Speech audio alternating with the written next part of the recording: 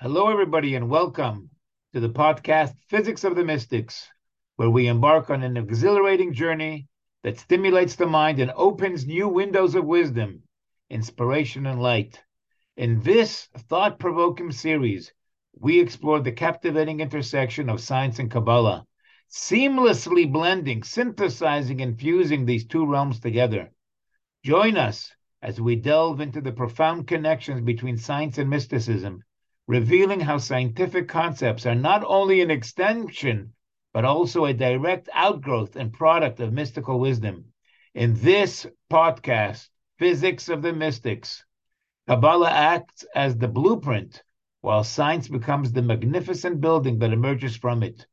Prepare, ladies and gentlemen, to be amazed as we demonstrate and discuss how mystical concepts laid the foundation for scientific exploration. Discover how science, modern day discoveries, and quantum physics validate, they confirm, they corroborate the ancient truths that are found within Kabbalah. As we unravel the mysteries of the universe, we aim to ignite a sense of wonder, curiosity, and awe within your mind. Get ready for a mind expanding journey where we unlock the secrets of the cosmos, inviting you to explore the profound connections between science and mysticism in a truly enlightening and captivating manner. Welcome to Physics of the Mystics podcast, where science and Kabbalah converge to inspire, inform, and transform your understanding of the world around us. My name is Rabbi Shlomo Ezagui. I'm a rabbi here in South Florida for the last 36 years. That's 2 times high. In Hebrew, the letters represent also numbers. Mathematics is built in to the vehicles with which God created the universe. In Hebrew, the word chai is 36. 36 is 18. 18 times 2 is 36. You can send me an email to my very, very special mystical email address, physicsofthemystics@gmail.com. And that's where you connect with me and you can give me your feedback, your suggestions for this incredible, phenomenal podcast. Last week, we were talking about how to navigate the strangeness of the quantum world. If you remember, we talked about all kinds of strange things that are related to quantum physics. We talked about quantum superposition and quantum tunneling and quantum teleportation and quantum entanglement. We talked about a whole bunch of things that present themselves as difficult concepts to understand. But we came to the conclusion that underlying all these mysteries is really a very, very simple principle, and that is that there is nothing else but God Himself. It is all one. We talked about last week that there is a concept that is known as the coarsening of spirituality that becomes more and more physical until it becomes the manna from heaven. The manna from heaven that fell from heaven down on the ground for the Jewish people as they traveled for 40 years in the wilderness, and it was able to be tasted like anything they had in their mind. Their mind, the mind of the people who were tasting this food, the observer, molded the specific taste that this almost infinite possibilities of food, because actually it wasn't infinite. There were some limitations on what the foods can taste like. It didn't taste like those things that were unhealthy, for example, to pregnant women. But there was a very, very broad range that, according to the intention that the person had while he was eating or she was eating the food, it would taste exactly just like that.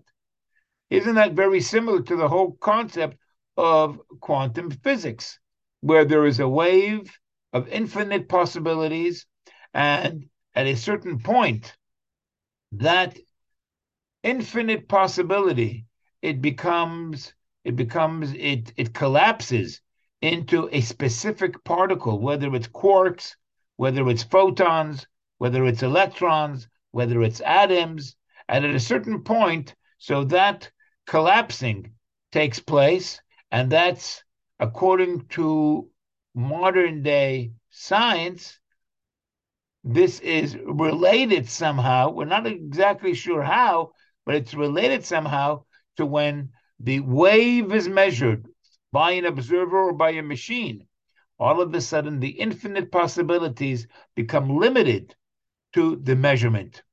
And so last week, I tried to just touch upon what is a possible explanation that is suggested by Kabbalah and mysticism. So we're going to explore that idea a little further on today's podcast, and I'm going to expand upon those ideas even further and even a lot more deeper. Out there are many, many different isms about how we explain the universe. There is, for example, pantheism. Pantheism, for example, is the philosophical religious belief that reality, the universe, and the cosmos are identical to divinity and a supreme being or entity. The physical universe is thus understood as an immanent creator deity, still expanding and creating, which has existed since the beginning of time. And that's not very dissimilar to the way mysticism understands the universe. There really is no disconnect between what we experience as a physical universe and the God that the universe is an expression of that God. The truth is, the world, the physical universe, is God, is theism that just presents itself in the specific object that we experience. So the car really is an experience of God. The sun, the moon, the table, the car, all of that really is an expression of God as God decided to express himself in that limited experience of the car or of the sun or of that piece of furniture. But at a deeper, deeper level, there is much more going on. That's what we're discussing over here. So there is pantheism, and then there's panpsychism. Panpsychism is the doctrine or belief that everything material, however small, has an element of individual consciousness in it. That too would not be in contradiction to Kabbalah and mysticism. Because what is the highest element that we relate to as human beings? The most powerful, so to say, energy that has the greatest leverage in this universe. That's consciousness, that's intelligence, that's mind power. So there is something that is behind all that mind power, and that's God himself. At the highest level that God operates, we call that intelligence, consciousness. So if we just finish saying that pantheism is not something strange to Kabbalah and mysticism because the truth is everything is God, on a lower level, everything is consciousness, the consciousness of God. Yes, there is an element of intelligence and consciousness in every single atom, in every single part of that atom, in the electron, in the proton, in the neutron. There is an element of consciousness and an element of intelligence in every single little smallest particle and expression of the quantum field. How else does it know to assemble itself into the atom and later on into the molecule, and then to connect itself to other atoms and molecules and make itself into this very complex cell? It all has to do with the consciousness and the intelligence that really is in every single little element of this universe and of this existence. The microphone that I'm talking into has consciousness and intelligence in there. The computer that I am using has intelligence in it. Okay, the question is it the same kind of an intelligence as a human being? Absolutely not. A human being has the intelligence at a degree that it is conscientious of itself. Now, the microphone I'm talking into doesn't understand that it is a microphone and aware of itself. But is there an element of wisdom and consciousness inside the atoms and the molecules of this microphone? Absolutely yes. Because if God is the underlying energy to everything, and one of the most powerful elements that God expresses himself in this universe is intelligence and consciousness, that means everything that has God in it has also an expression of consciousness and intelligence in it. So now, ladies and gentlemen, it's not that difficult to relate to the idea that I've been mentioning a number of times, that book, The One, by Heinrich Paz, where he promotes the idea of monism. What is monism? Oh, you fancy kind of words, but they come down to some very, very simple concepts and ideas in Kabbalah and mysticism. Those old rabbis, thousands of years ago, that eternal book of the Bible speaks in very simple terms, but it covers everything that we come across these days as being so complicated and difficult to grasp. What is monism? Monism is a theory or doctrine that denies the existence of a distinction or duality in some sphere, such as that between matter and mind, or God and world. There is no difference between God and world, says monism. There is no difference between matter and mind. So what is it? Monism is the idea that all reality can be summed up or explained in one substance or single reality. Monism stands in contrast with both dualism, the idea that all things can be reduced to two substances, even the idea that there's good and evil, pluralism, for example, the idea that there's multiple substances, realities, or gods. Monism says really underlying everything, it's one. You know what that one is? That one is exactly what I started with on today's podcast, PanTheism. That there is this religious belief that reality is identical to the divinity and to the supreme being or entity that is underlying and is really the credit to everything. So it's all really the same thing. Monism, PanPsychism, whether you call it whatever you want. This is really underlying everything, is just that there is the realization that there is one entity from which everything emanates, and that is the one God. So when they're talking about in today's day and age in science that maybe everything is an illusion, what do they mean when they say everything is an illusion? Does that mean that the car that I'm looking at or the microphone that I'm talking into is not a microphone? Or that the car that I sit into and that I drive from my office to my house or to wherever I go is really just an illusion of some sort? No. What it's trying to tell us is that there is fundamental things that are underlying everything, and that's the real building blocks to everything. And the more fundamental things are, so in its real definition, the more real they become. Let's take, for example, hydrogen and oxygen, right, which is what water is made up of. Something so simple as hydrogen and oxygen, and really, to this very day, scientists are not sure of all the very special properties and very unusual properties go along with water. Water is phenomenal. I mean, it's a miracle in itself. Just take, for example, the fact that when water freezes and it becomes a solid, instead of falling to the bottom, it actually floats to the top of the rivers.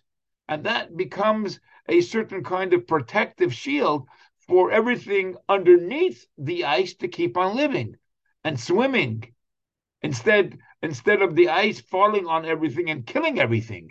I mean, that is such a wonder in itself that the only way to ascribe any kind of real explanation to this unusual exception is that God did it for a certain reason. But I'm not going to talk about today the characteristics of water, which are phenomenal in its design and in the power of it being able to be a solvent, the way it connects and attaches itself with the positive and negative forces to other atoms and other substances. But let's just take water, which is a very simple molecule made of hydrogen and oxygen. Now, Hydrogen and oxygen is more real than water. You know why? Because if water is destroyed by evaporation, so the water doesn't exist anymore, but hydrogen and oxygen can still exist. But if hydrogen and oxygen are destroyed, then you don't have any water. There is no water. So, therefore, to say that something is an illusion is simply saying that when you're looking at water, water is really an expression of the combination that hydrogen and oxygen create. There is this, what emanates from the connection of hydrogen and oxygen, and that's water. But water is really not fundamental. At the fundamental level, what is real is hydrogen and oxygen. What you look at in the form of water in a certain way is an illusion. So it's like, for example, getting even more powerful about this idea. When you're driving in the street and you see what appears to be an optical illusion, water, right? It's real. The optical illusion is real. What you're looking at is nothing that you're hallucinating about in your brain. But what you're looking at is very real in terms of something very physical and something very scientific. But the truth is, it's an illusion because when you get a little close, you see there's no water there at all. You see that it's really only vapor. So what you looked at, which was very real from a certain perspective, was on a fundamental level not what it appeared to be. And so what it comes down to is that really there are fundamental truths that appear differently according to the way an observer looks at it. How is that? From different perspectives, some people may not even see that optical illusion of the vapor because from their perspective, it doesn't exist. If they're higher up or if they're closer, they won't see it. But if you're at a different perspective, so then you actually will be able to see what is very real to you. The same thing is also when it comes to water. Some people, when they're experiencing water, it can come in many different kind of forms, depending on what machinery you're using, depending on how you're using it.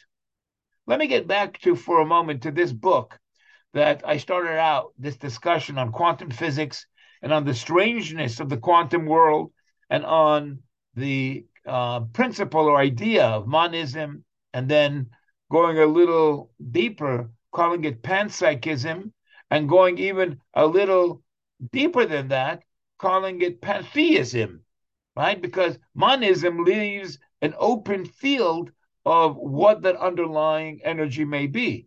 But when you start talking about panpsychism, you start defining this energy as having a consciousness to it.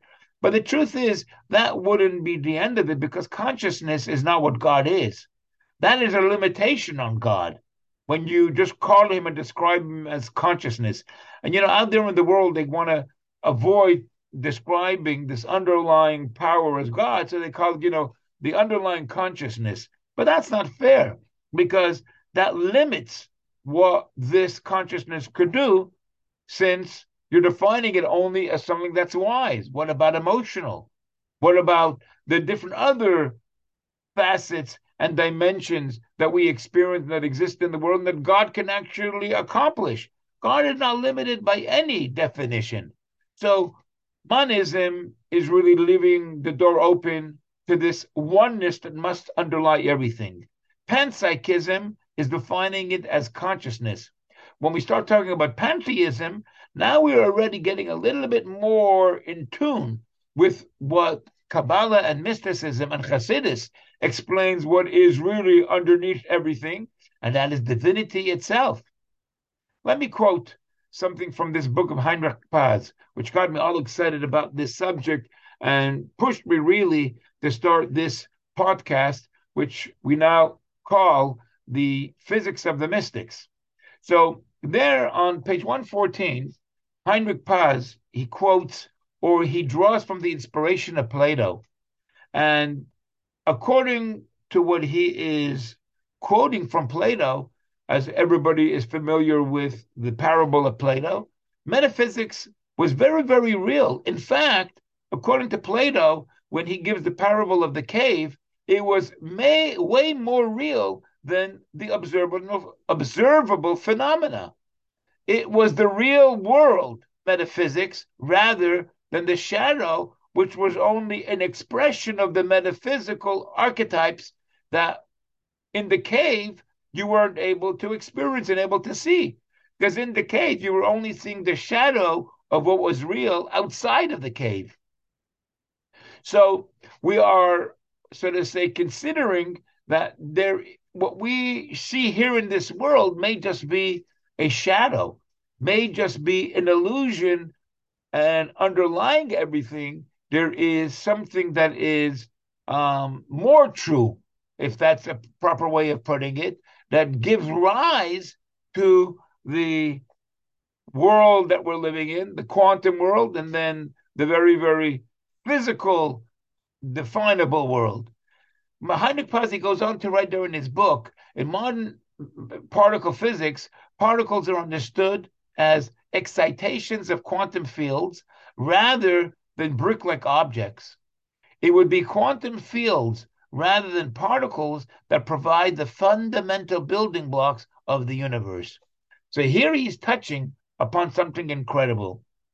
Up until quantum physics and quantum mechanics, everything was like a building block. Everything was a defined atom.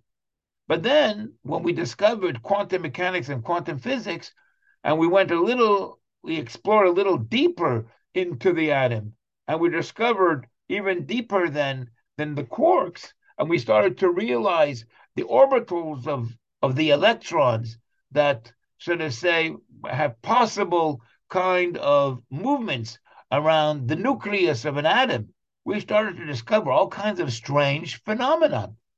And it wasn't exactly as definable as we always thought it was. And when we tried to make sense of it, it was even more strange than we ever imagined it to be. So in modern particle physics, the way we understand the origins of what turns into later on the atom and the quarks and the electrons and everything else that makes an atom, the way we're understanding it today is by imagining these imaginable,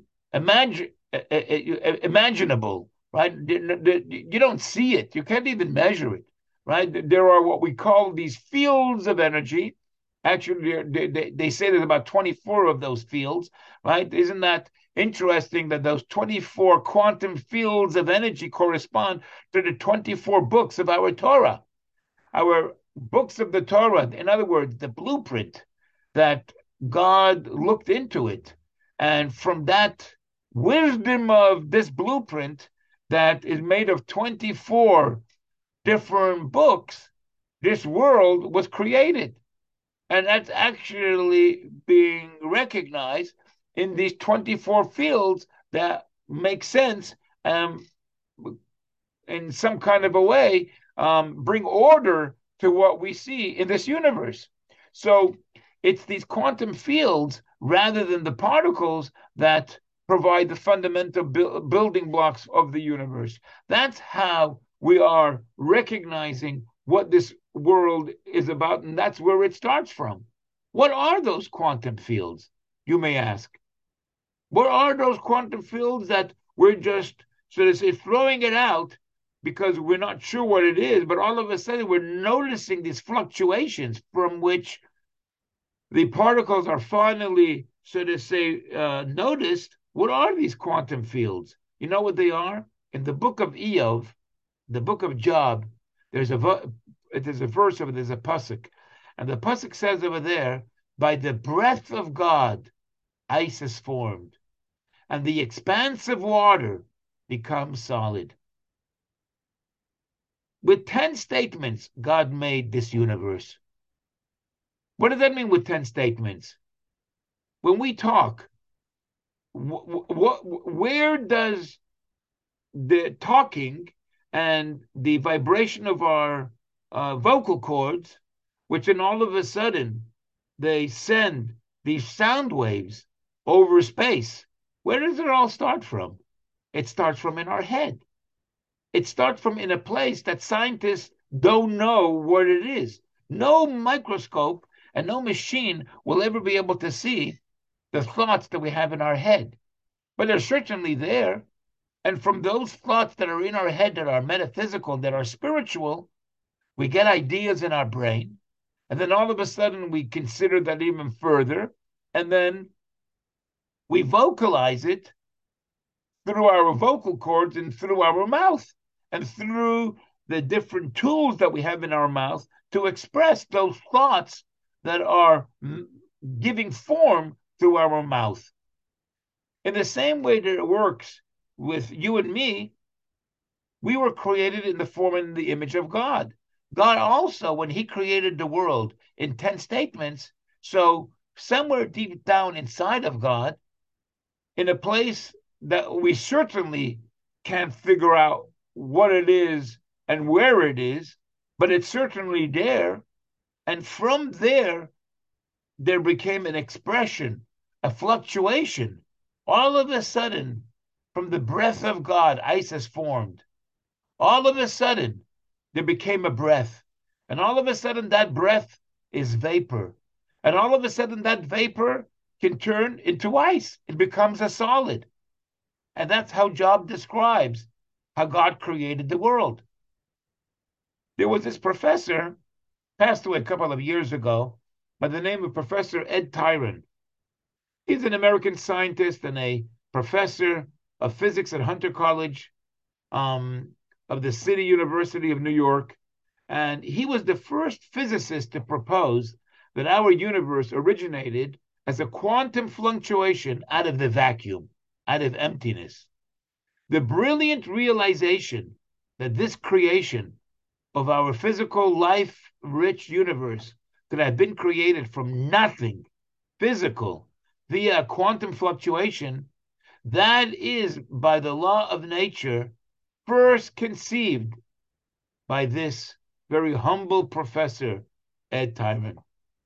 And I want to share with you a quote that summarizes this insight that Professor Tyron himself said. And this is his quote. In 1973, it occurred to me that relativity and quantum theory might imply the spontaneous creation of universes from nothing. If so, matter and energy would not be fundamental, but manifestations of underlying laws. Ultimate reality would be the laws themselves, the mind of Einstein's God. This is pretty deep. And you know, many of the theoretical physicists, many of the physicists, they come to this conclusion because as they explore deeper and deeper this physical universe, they come to discover that what we are looking at on the surface is really not reality. It's an illusion. It's not what really is down at the fundamental basement where everything is being supported and where everything starts out.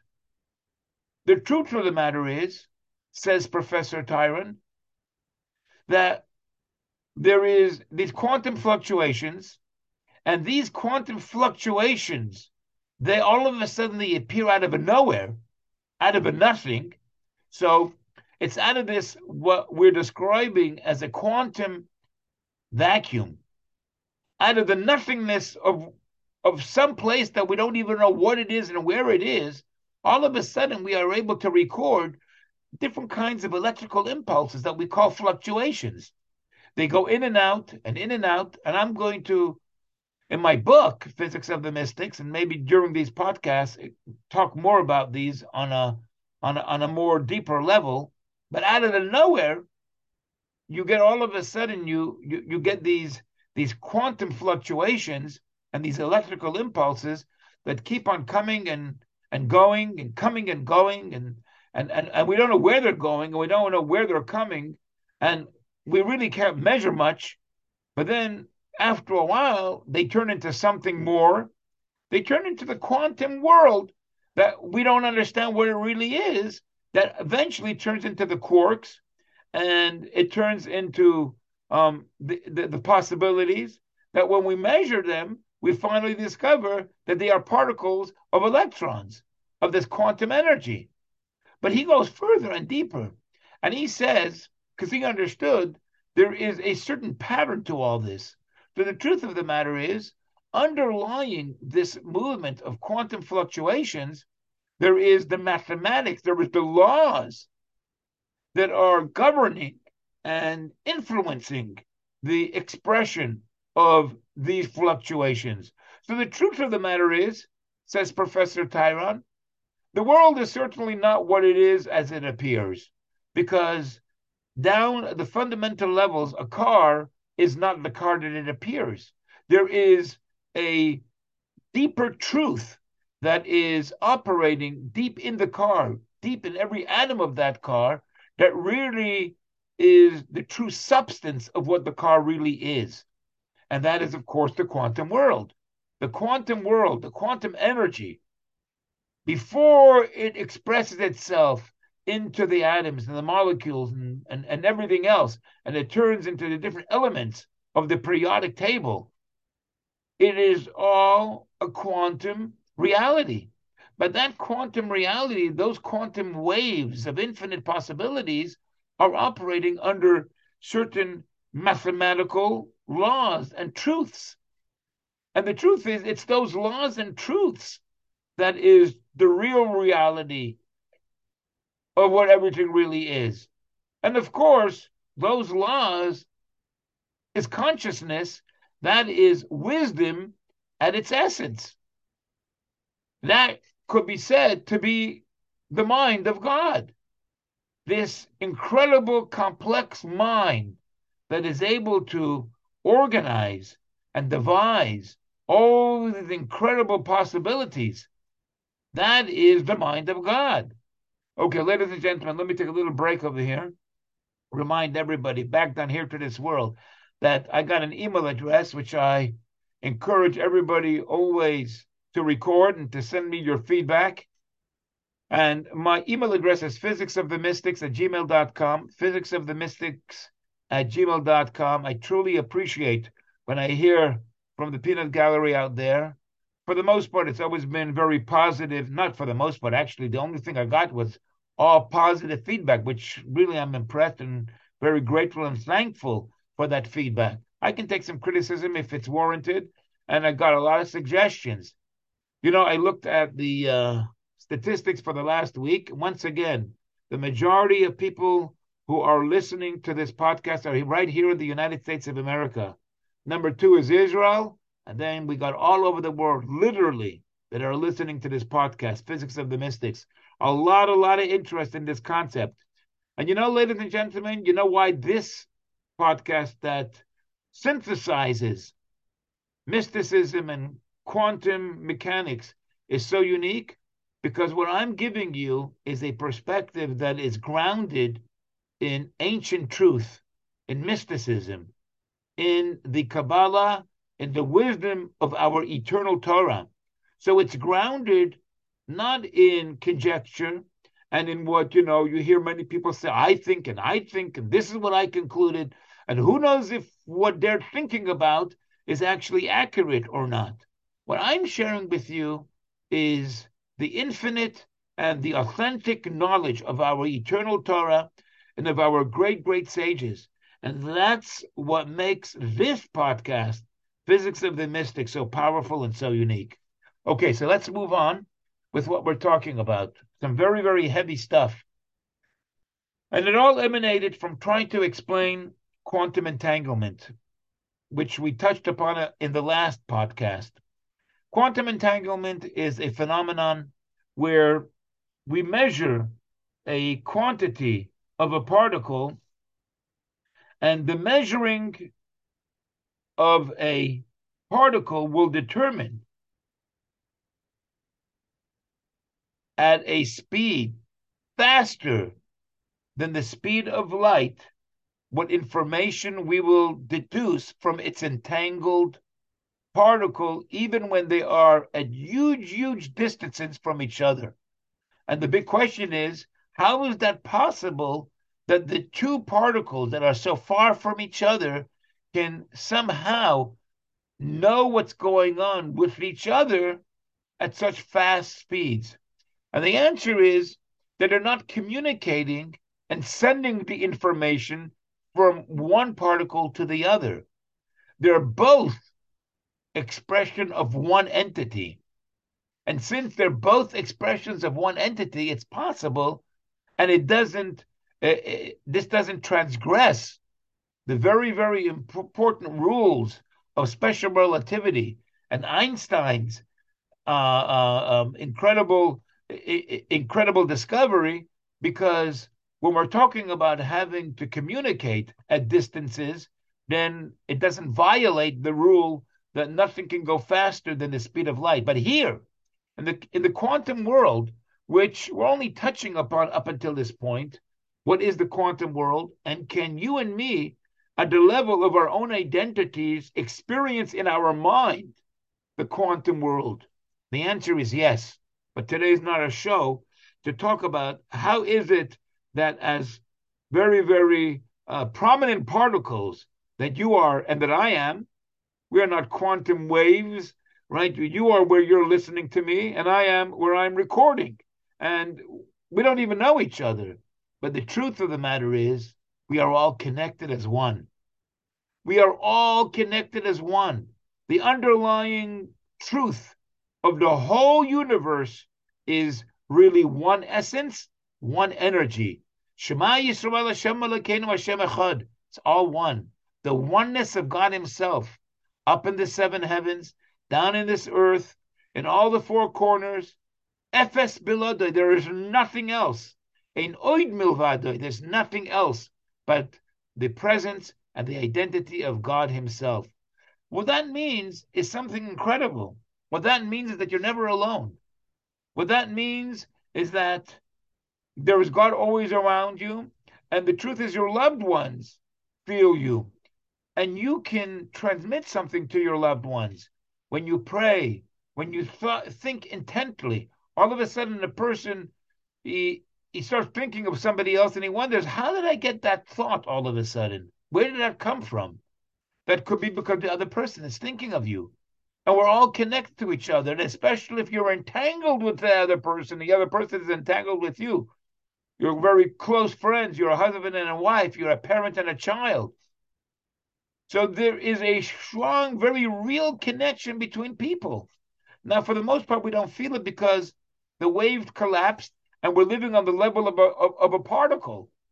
But deep down inside of you and me, down at the core of our essence, of every cell and of every molecule and of every atom, there is a quantum world which lives and is alive in every single person.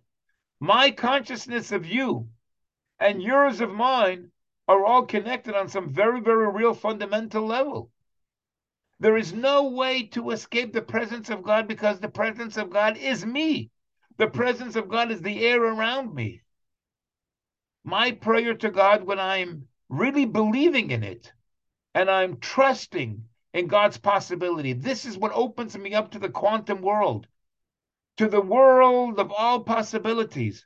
I have to really believe in it, because if I don't believe it, I don't have trust in it, I close my mind and I narrow my possibilities.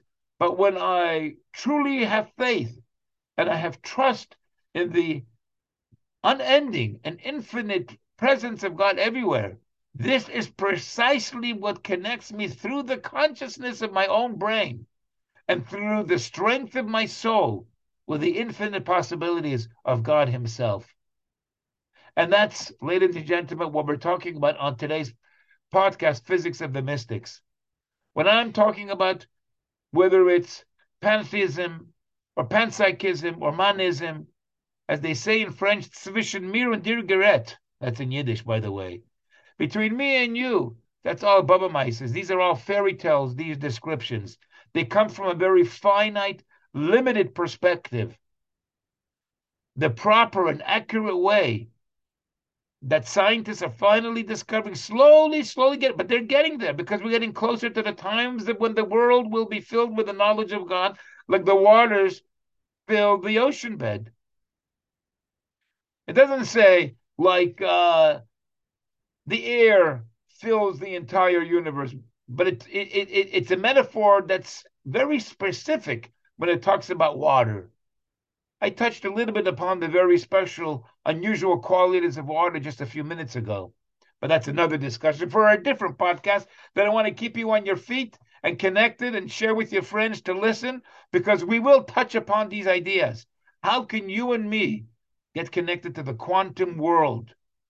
How is your faith and your trust in God the channel to realize miracles in our life? It's not easy, because we got the other side, which is the collapsed particle side of ourselves that challenges, and that it keeps us, and it keeps us constricted from freeing ourselves to this more expanded awareness. But it is possible. Tzaddikim experience it. People who are connected to the tzaddikim have a possibility to have a little bit of that rub off on themselves. And until next time, ladies and gentlemen, I'm going to bid you all be strong and have a lot of faith. Deepen your trust. Realize that the Kabbalah and that the Torah and that God is the real thing. And the more you're connected with the real thing, the more your life will be the real thing.